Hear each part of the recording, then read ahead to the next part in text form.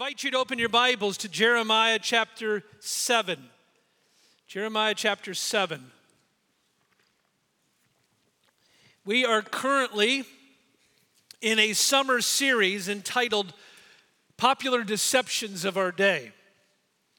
And the goal is to address some of the most deadly and moral deceptions, spiritual and moral deceptions that have infiltrated Western culture and specifically the United States of America. The premise of our series is something I keep stating each week because we live in a time when free speech has fallen on hard times, and if you say something that is perceived as offensive, you're viewed as saying something hateful.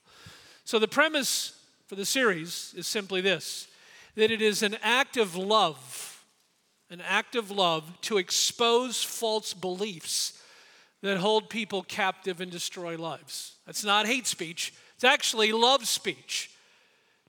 Love speech is to expose false beliefs that hold people captive and destroy lives. When you do that in a loving way, you are actually loving somebody, not hating on them, even if they don't like what they hear.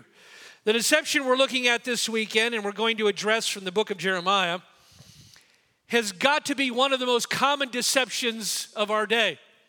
It has been for probably many generations.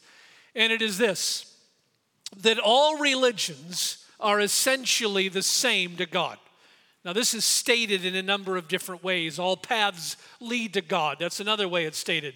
Or it doesn't matter what you believe as long as you're sincere. Or what's true for you isn't true for me. There's lots of ways this is phrased or nuanced, but the bottom line is that all religions are the same to God. That's the deception we're looking at this weekend. I recall walking with a friend some years ago, and he was actually tutoring me in another language. And at one point, I was sharing the gospel with him, and he turned to me and he finally said, Jay, it really doesn't matter what we believe as long as we're a good person. As long as we're a good person. That's the deception. We're going to turn to the book of Jeremiah today because Jeremiah, in fact, the entire Bible tells us otherwise. The Bible teaches, Jeremiah declares that merely being religious, just being sincere doesn't mean that you are being accepted by God. Doesn't even mean you know God. We're not saved by sincerity. And so we're going to look at chapters 7, 8, 9, and 10 today in Jeremiah, where Jeremiah is going to identify key ingredients of false religion. Yes, he's going to tell us there is the right path and there is the wrong path. This is a very binary dude. He is convinced there is truth and there is error, as was Amos or Isaiah or Paul or Jesus or any of the other writers of Scripture. Jeremiah is telling us, in effect, all religions are not the same. I'm preaching from the NIV this morning, and the heading in front of chapter 7 in my NIV simply is the words, false religion worthless.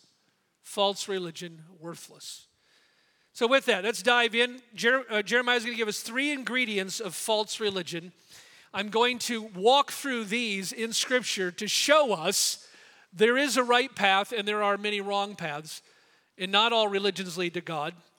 Being sincere doesn't necessarily save you, and there is a kind of religion, in fact, many, that God actually hates. And so it's very important we understand what the Bible says. Now, you may not like what the Bible says. You may not like what you're going to hear. That's a different issue, but at least let us have the integrity and the honesty to say, well, this is at least what the Scripture is telling us. So 3 ingredients he nails. He identifies a false religion. First, he identifies that it is filled with corrupt worship. Then it is filled with conceited worship. And then counterfeit worship. And we'll just take these one at a time. First ingredients of false religion of any kind is that it contains corrupt worship. Now, the first thing to understand about chapter 7 is you're looking at a sermon transcript. In fact, it goes into the first part of chapter 8. A lot of the prophets, when you read them, actually, they contain sermons of the prophets. That's true of Isaiah, it's true of Jeremiah. This contains part of a sermon Jeremiah preached to the people in the temple, at the temple, who were very religious. Now, one of the challenging aspects of Jeremiah is it's not arranged chronologically. So the actual background of this is Jeremiah 26. But this is the sermon preached on that occasion. These are very religious people. On the surface, these are the kinds of people, I'm just saying on the surface, that would appear to make nice suburbanite neighbors. Okay? They're very religious. These would not come across to you as kind of crazy cultist or terrorist or anything else like that. These would be conservative, temple-going, church-going kind of folks. And yet Jeremiah is going to unleash on them a stinging indictment about their hypocritical, their corrupt worship. They were specifically living one way and then coming to the temple and pretending to be something else. And that is what he's going to nail them on the carpet for. I'm going to read verses 1 through 4 to begin, and then we'll just drop down a little further, and we'll see in 9 through 11 specifically as he confronts them. Jeremiah chapter 7, verses 1 to 4, false religion is worthless. This is the word that came to Jeremiah from Yahweh. The divine name for God is used here. Stand at the gate of the Lord's house and there proclaim this message. So he's being told what to preach. Here comes the sermon. Jeremiah preaching to the people. Hear the word of the Lord, all you people of Judah who come to these gates to worship the Lord. This is what Yahweh Almighty, the God of Israel, says. Reform your ways and your actions, and I will let you live in this place. Do not trust in deceptive words and say things like, well, this is the temple of the Lord, the temple of the Lord, the temple of the Lord. Why were they doing that? Because they were living very differently than they were professing, and then they would rush in as if the temple was some kind of safety zone to protect them simply because they were religious. If you drop down to verses 9 to 11, he begins to nail them for very specific sins in their lives, to show you the duplicity, the hypocrisy, the corruption that's just below the surface. He says, will you steal and murder, commit adultery and perjury, burn incense to Baal, it's a false god, and follow other gods you've not known, and then come stand before me in this house, which bears my name, and say, oh, we're safe. Safe to do these detestable things.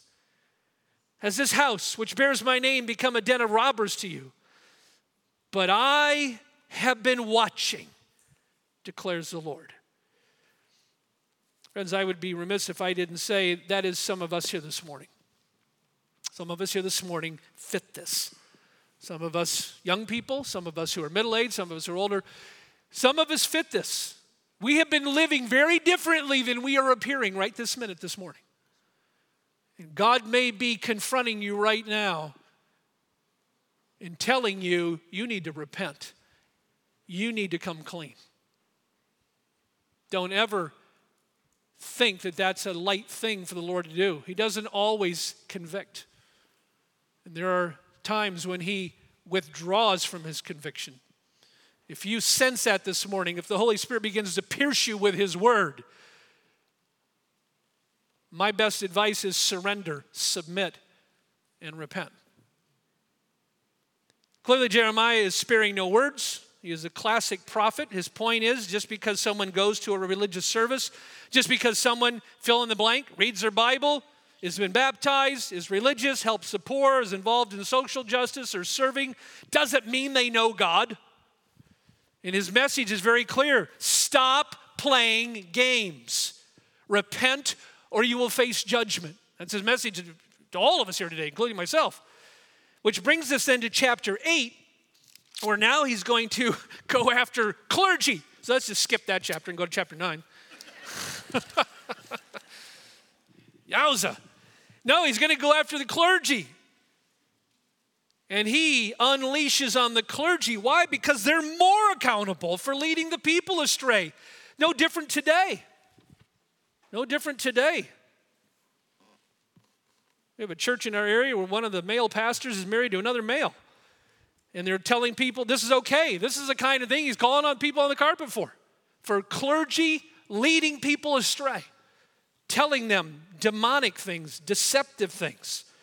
Brings us to chapter 8 here. I'm going to read verses 8 to 12. Remember, he's going after the religious leaders here. How can you say we are wise, for now we have the law, the Hebrew word there is Torah, the Torah of the Lord, when actually the lying pen of the scribes has handled it falsely. Scribes were one level of religious leaders who interpreted law and taught. So he's going after the scribes first for misleading the people and mishandling the scriptures, the Torah, and teaching false stuff, twisting it.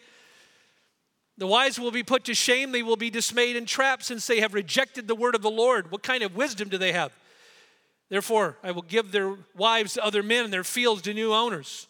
From the least to the greatest, all are greedy for gain.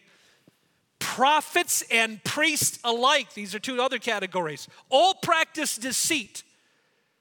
Notice how he phrases this.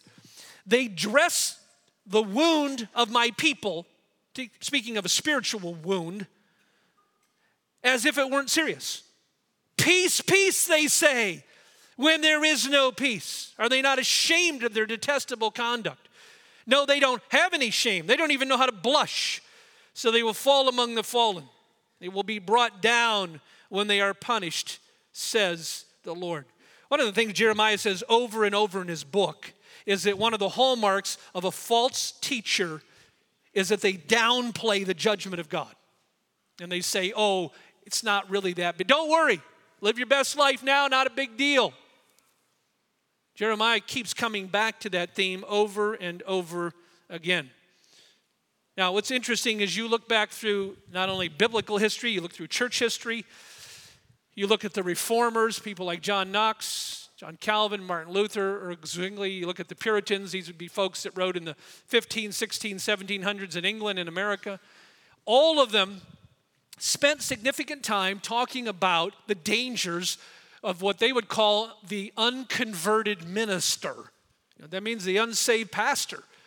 It was something that got a fair amount of press and attention in the past that we don't hear much about today. Classic example, this is a passage I've quoted several times throughout my ministry. It comes from Richard Baxter, who was one of the best-known London preachers in the 1600s. This was not some obscure academic. This was a very popular preacher in England. And he wrote a book that's become a classic called The Reformed Pastor. In his opening chapter, he talks to clergy, the oversight of ourselves, and he offers blunt words to clergy. Quote, many a preacher is now in hell. God never saved anyone simply for being a preacher.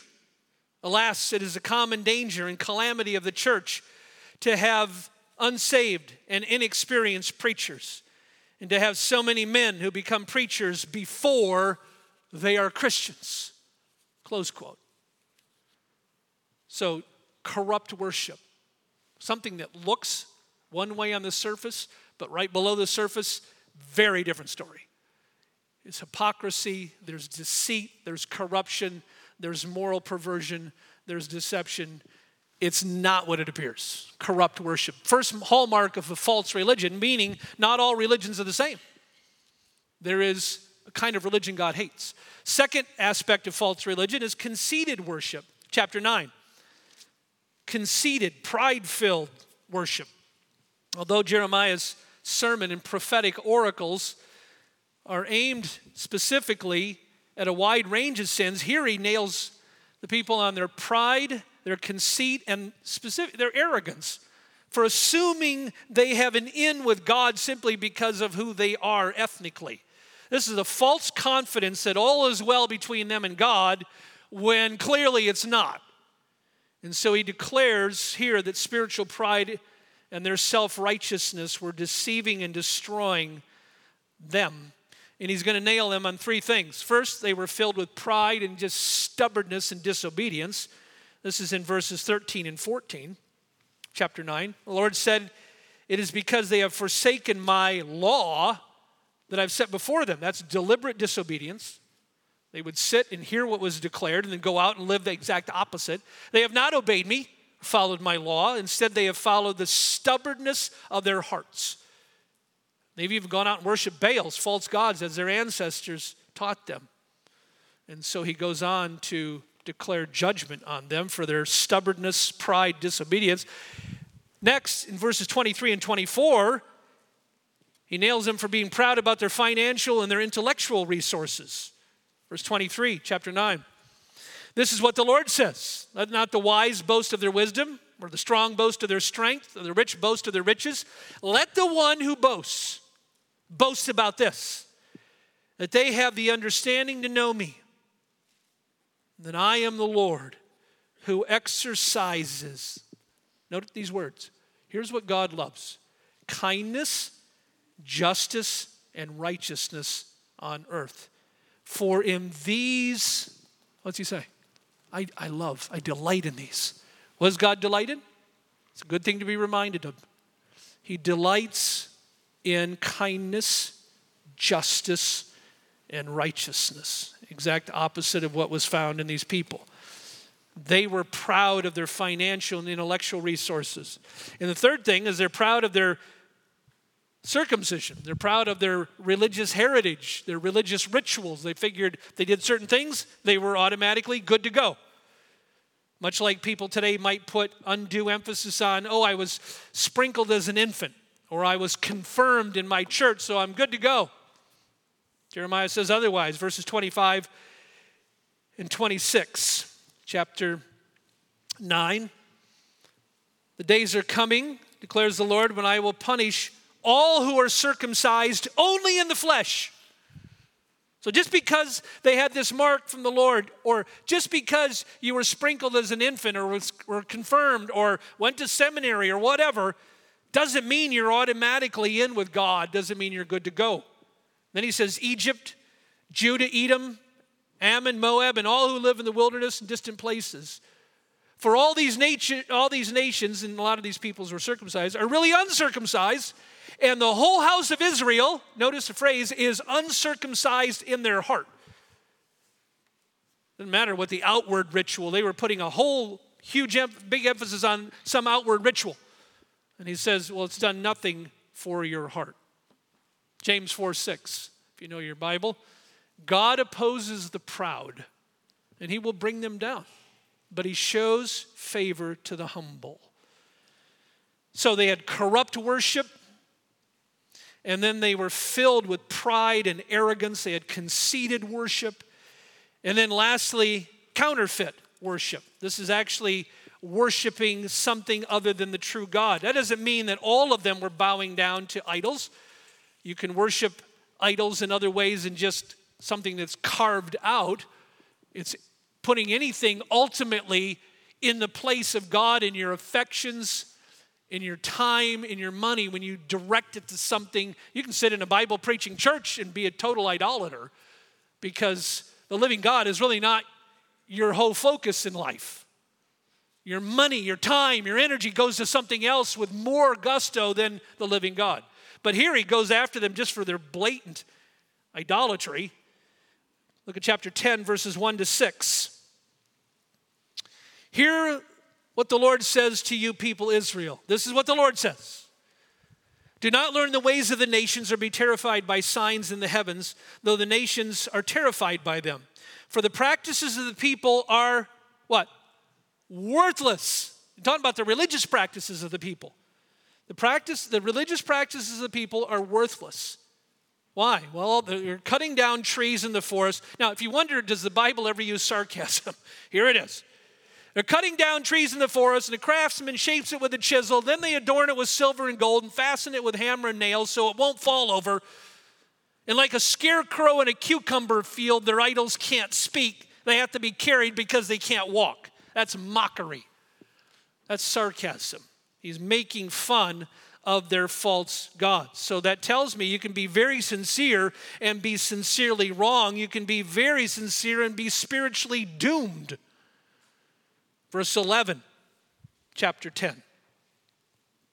Tell them this: these gods who did not make the heavens and the earth will perish from the earth and from under the heavens. Hence, go back to verse 6. No one is like you, Yahweh. You are great Your name is mighty in power.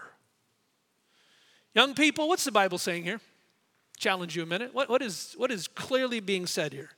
And it is this. There is truth and there is error. There are false religions. There is the right path and there are wrong paths. There is truth and error. Again, you may not like this, but that's what's being said. There's no such thing as, oh, what's true for you may not be true for me. That's biblical nonsense and that's logical nonsense. Unfortunately, logic has fallen on hard times in our day. But that's exactly what it is. That's pluralism. That's the belief somehow schizophrenically that, oh, multiple things can all be true in the same universe, and they're all true even if they all contradict each other. That's demonic, is really what it is. It's demonic. A number of years ago, there was a TV show, and the Archbishop of Canterbury, that's the highest leader in the Anglican Church, was on a television program with all people with Jane Fonda. Now, some of you don't know Jane Fonda, who she is. Some of you do.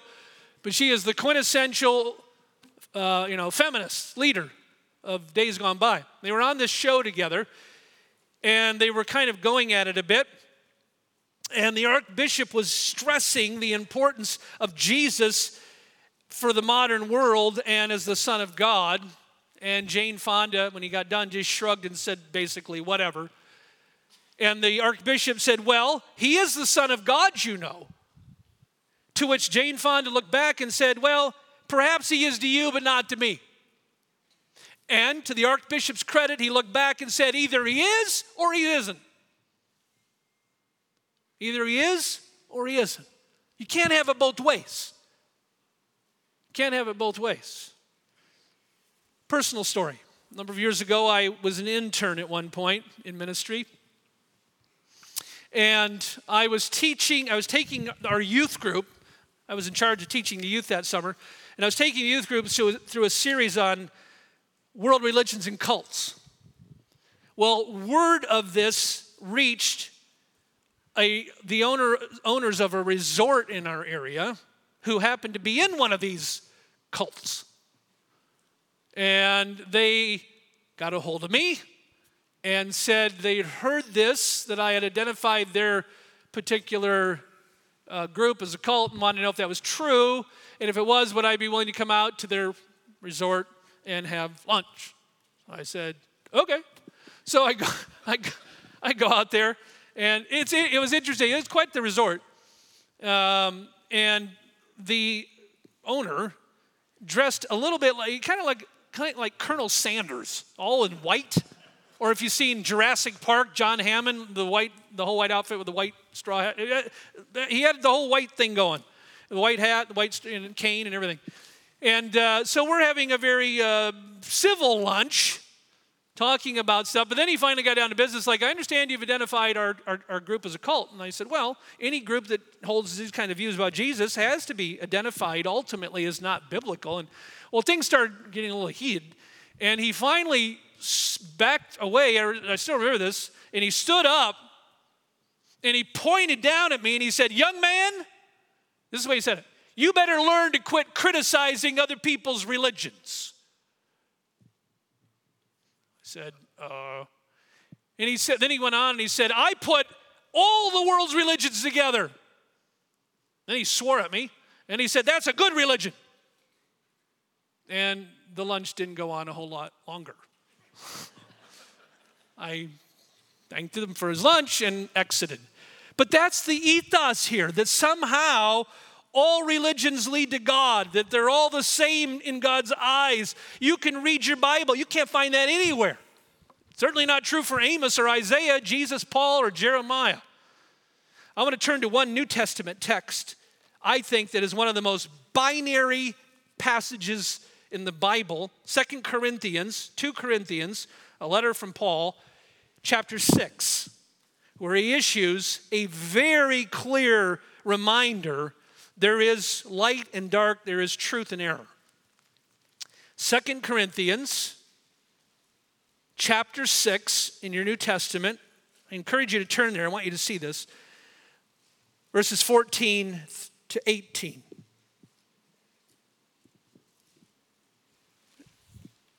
corollary verse to this would be what was read this morning by Tony, which was Jesus saying in John 14, I am the way, I am the truth, and I am the life. No one comes to the Father except through me. You may say, I don't like that, I hate that. That's a different issue. The point is, there's every reason to believe biblically and even just at the textual veracity of the Greek text there that Jesus said those words. Nobody doubts that he said those words. Question is, are they true? But we at least can be honest, that's what he claimed. And here you got Paul doing basically the same thing, not about himself, but about Christ and truth and error. 2 Corinthians 6:14-18, one of the most binary texts in our Bible. The Apostle Paul writes this, do not be yoked together with unbelievers, for what do righteousness and wickedness have in common? Or what fellowship can light have with darkness? What harmony is there between Christ and Baal? That was a word, Baal comes from Hebrew word that means treacherous or worthless. In Paul's day, it had become a formal title for Satan. So what harmony is there between Christ and Satan? Or what does a believer have in common with an unbeliever? What agreement is there between the temple of God and idols? For we are the temple of the living God.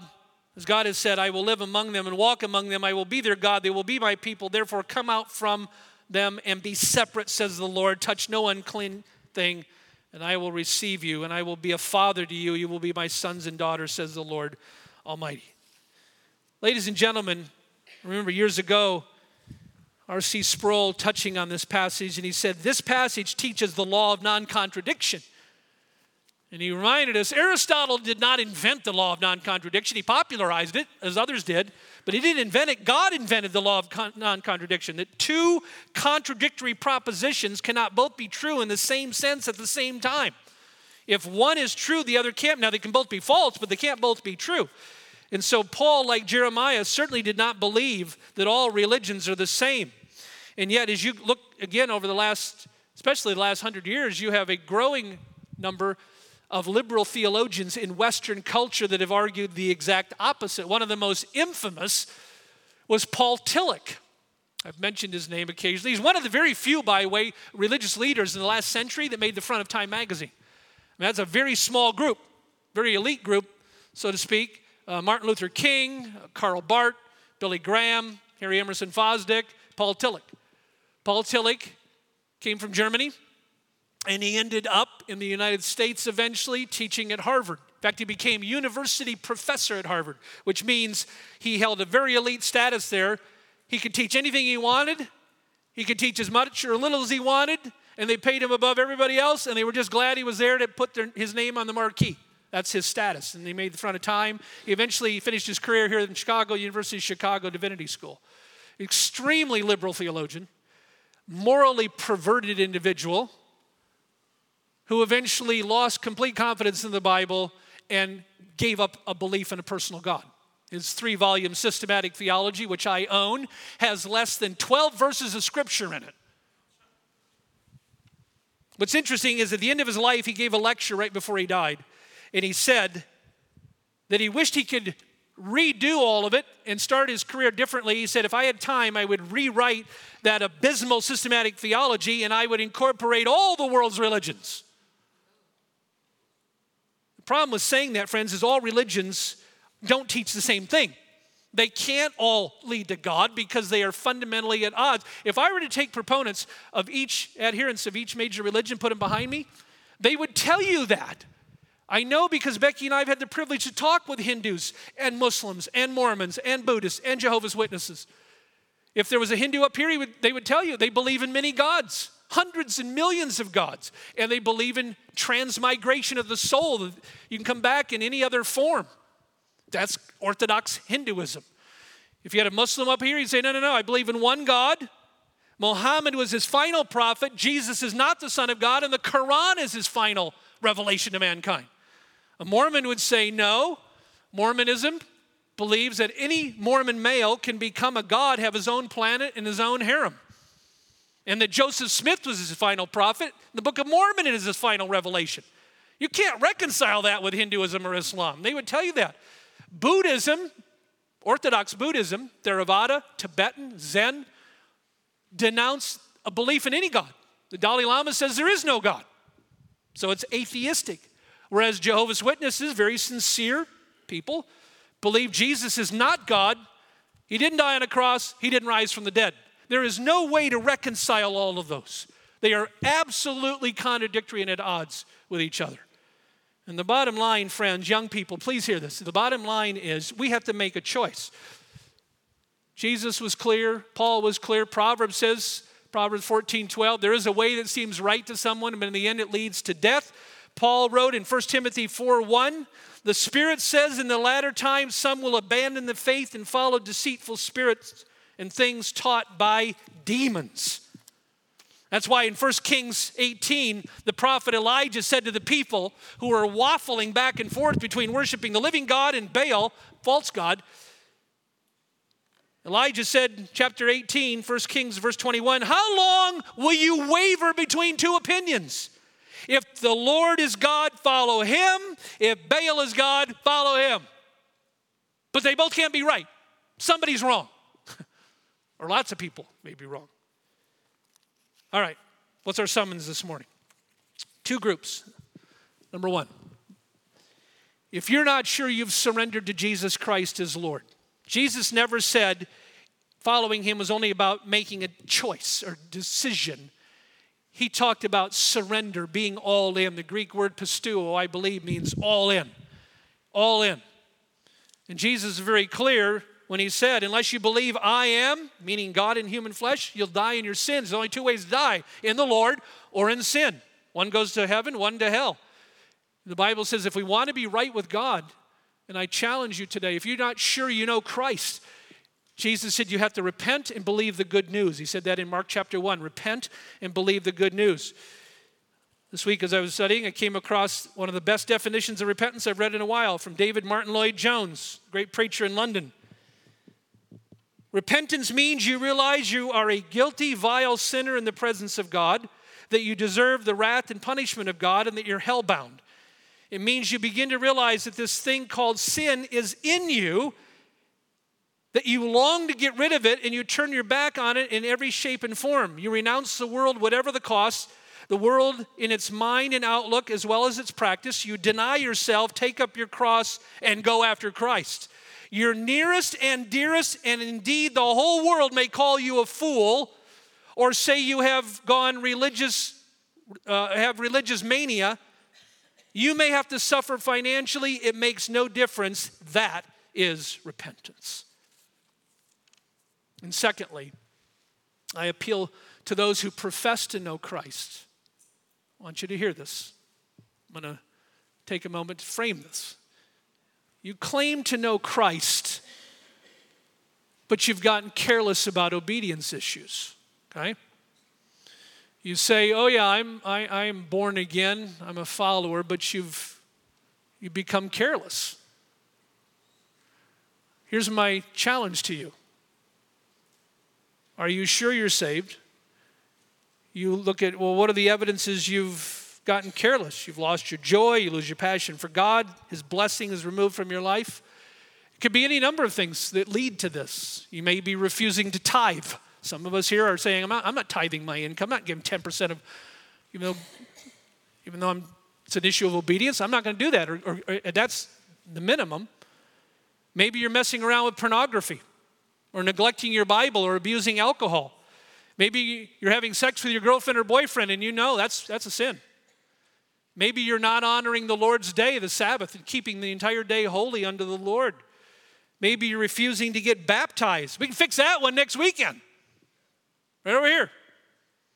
I hope some of you will say, you know what, it's time for me to do this as an example to my family, my kids. I need to do this and get right and do what's obeyed. Maybe for you, the issue is gluttony or stealing or lying or refusing to forgive somebody.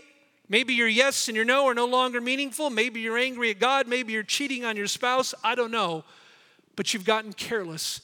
God is reaching out today and saying it's time to come back and repent if you really claim to know him.